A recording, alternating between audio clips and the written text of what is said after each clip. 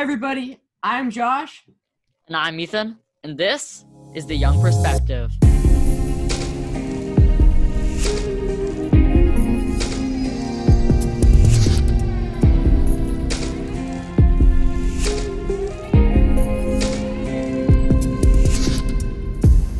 Everybody, welcome to today's episode. It's 10 o'clock at night. I'm in a good mood. Ethan, are you in a good mood?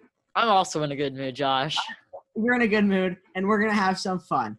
Today, we're talking about our president's favorite platform for reaching the American public. We're talking about Twitter, and we're seeing some of Trump's funniest quotes.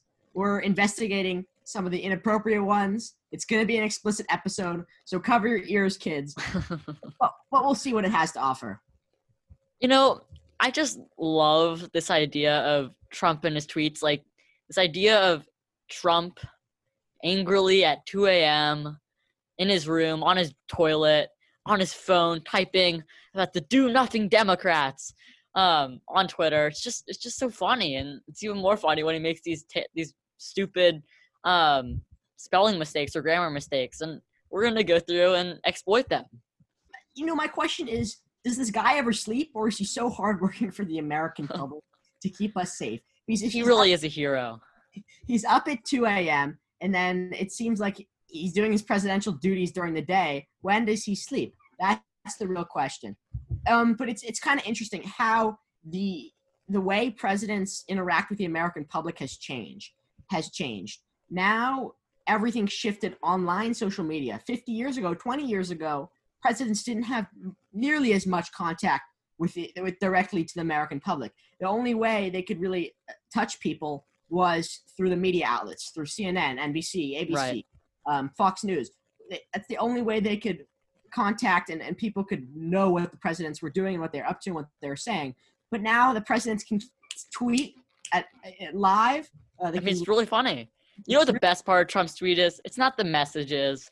It's not the stupid stuff he says. It's his profile picture. It's just a picture of him, a close-up image of his face, looking all stern and angry, and he kind of looks constipated a little bit. Ethan, stern, angry? That's your opinion. I say sexy. But oh, yes, you're right, Josh. I'm just kidding. So, should we jump right in? Yeah, let's get in. Okay. Let's see. Okay. We have a list of some of his tweets. So, here's the first one on there. Despite the constant negative press covfefe, this wasn't as funny of a tweet, but it more is just a viral tweet that he wrote. He was trying to write coverage, but he misspelled coverage with covfefe, C-O-V-F-E-F-E. And it's kind of funny because that just gives you more the picture that he's doing this so late at night and he's delirious, and it makes him kind of seem really stupid. Ethan, you can look at it that way, or you can look at it that he's just so eager to get this information out to the American public that he has to get it out before proofreading it. You know, spelling mistakes happen sometimes. I just think he needs to download Grammarly beta. Maybe he needs to buy the premium account. Onto the hashtag not an ad. Hashtag not an ad. But Grammarly is awesome. Thank you, Grammarly. And if you want to buy me Grammarly Premium for my birthday, please do. Okay, next one. Here we go. From November 6, 2012, the concept of global warming was created by and for the Chinese in order to make U.S. manufacturing non-competitive. And this one's kind of interesting. Trump says a lot. He covers a wide spectrum of different topics on his Twitter. He goes from maybe lashing out at journalists to talking about trade deals, talking about global warming. And this is quite an outrageous claim that China created global warming to mess with the U.S.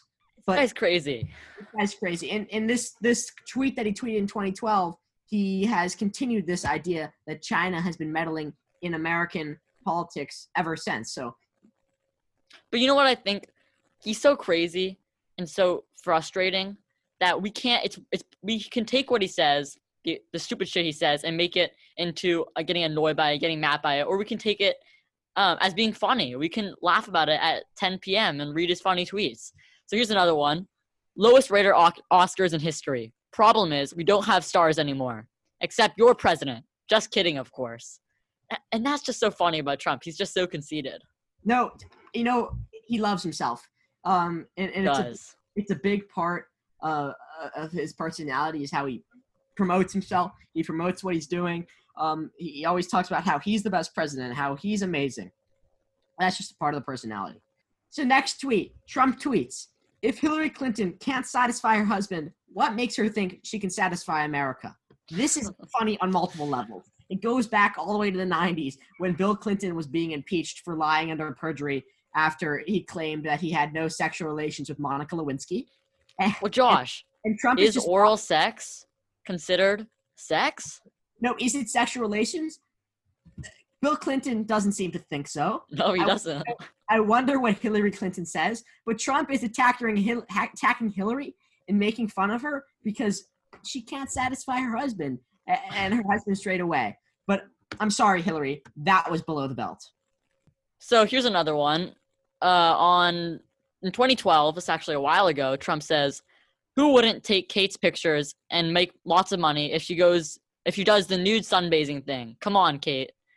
And I don't know which Kate. It's apparently the Duchess of Cambridge, Kate Middleton. And it's just Trump sexualizing women. I mean, this guy can't have enough of it. No, I think we've seen throughout his presidency and beforehand, he has a way of sexualizing women, and that is a big problem people have with him, is that he wrongly treats women. He had an alleged affair with Stormy Daniels. He's had a lot of sexual allegations made against him, and maybe in the future after his presidency, something will come out. Yeah, it's definitely something he should work on, and it's something that's really not that funny. And this is not just some random woman, though it's terrible to say that to any woman. This is the Duchess of Cambridge, like part of the royal family. Like, it's just obnoxious.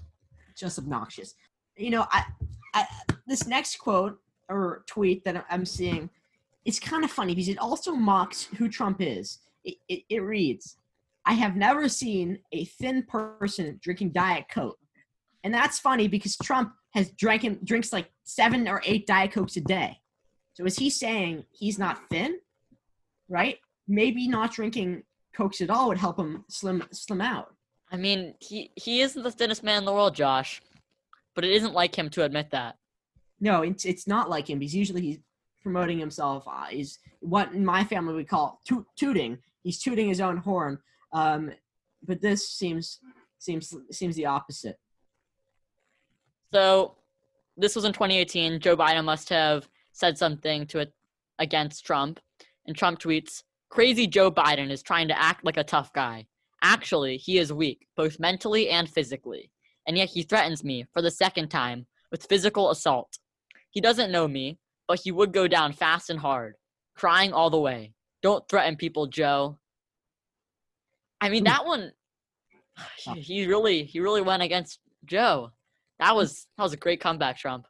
What's really interesting about this president is he throws away all notions of what a president should be. He throws away that a president should be respectful, where a president has to properly represent the country and show and be political and be politically correct and be respectful and respect the differences of others. And he hasn't really done that. Like that quote about Joe Biden. Here's another one. Trump has time and time again attacked Obama. Here's a tweet. It reads, an extremely credible source has called my office and told me that Barack Obama's birth certificate is a fraud. And here is Trump claiming that the president, a former president of the United States, was not born in the United States. Time and time again, Trump has claimed that President Barack Obama was born in Nigeria, that he's not a true American citizen, in Kenya, that he's not a true American citizen, that he doesn't have the right to be president. And that just doesn't make sense to me. It's just like, does Trump not have any faith in the system that they would at least vet and check a president before electing him? Is he even any faith that the American people voted an American in? Leave it to Trump to do that. Leave it to Trump to do that. That's right. Okay, here's another one. Why would Kim Jong-un insult me by calling me old when I would never call him short and fat? Oh, well, I try so hard to be his friend, and maybe someday that will happen. I mean, He Ethan, called one of the craziest men in the world short and fat. This is not as bad, Ethan, as when Trump tweeted. Wait, let me pull up the tweet. 1 second. Oh, sorry, I pulled it up, Ethan. This one is regarding Kim Jong-un, and I have to give Trump something here. I may disagree with him on a lot of policies on his demeanor as president, but he's got to be powerful and strong against Kim Jong-un, and here he really is being.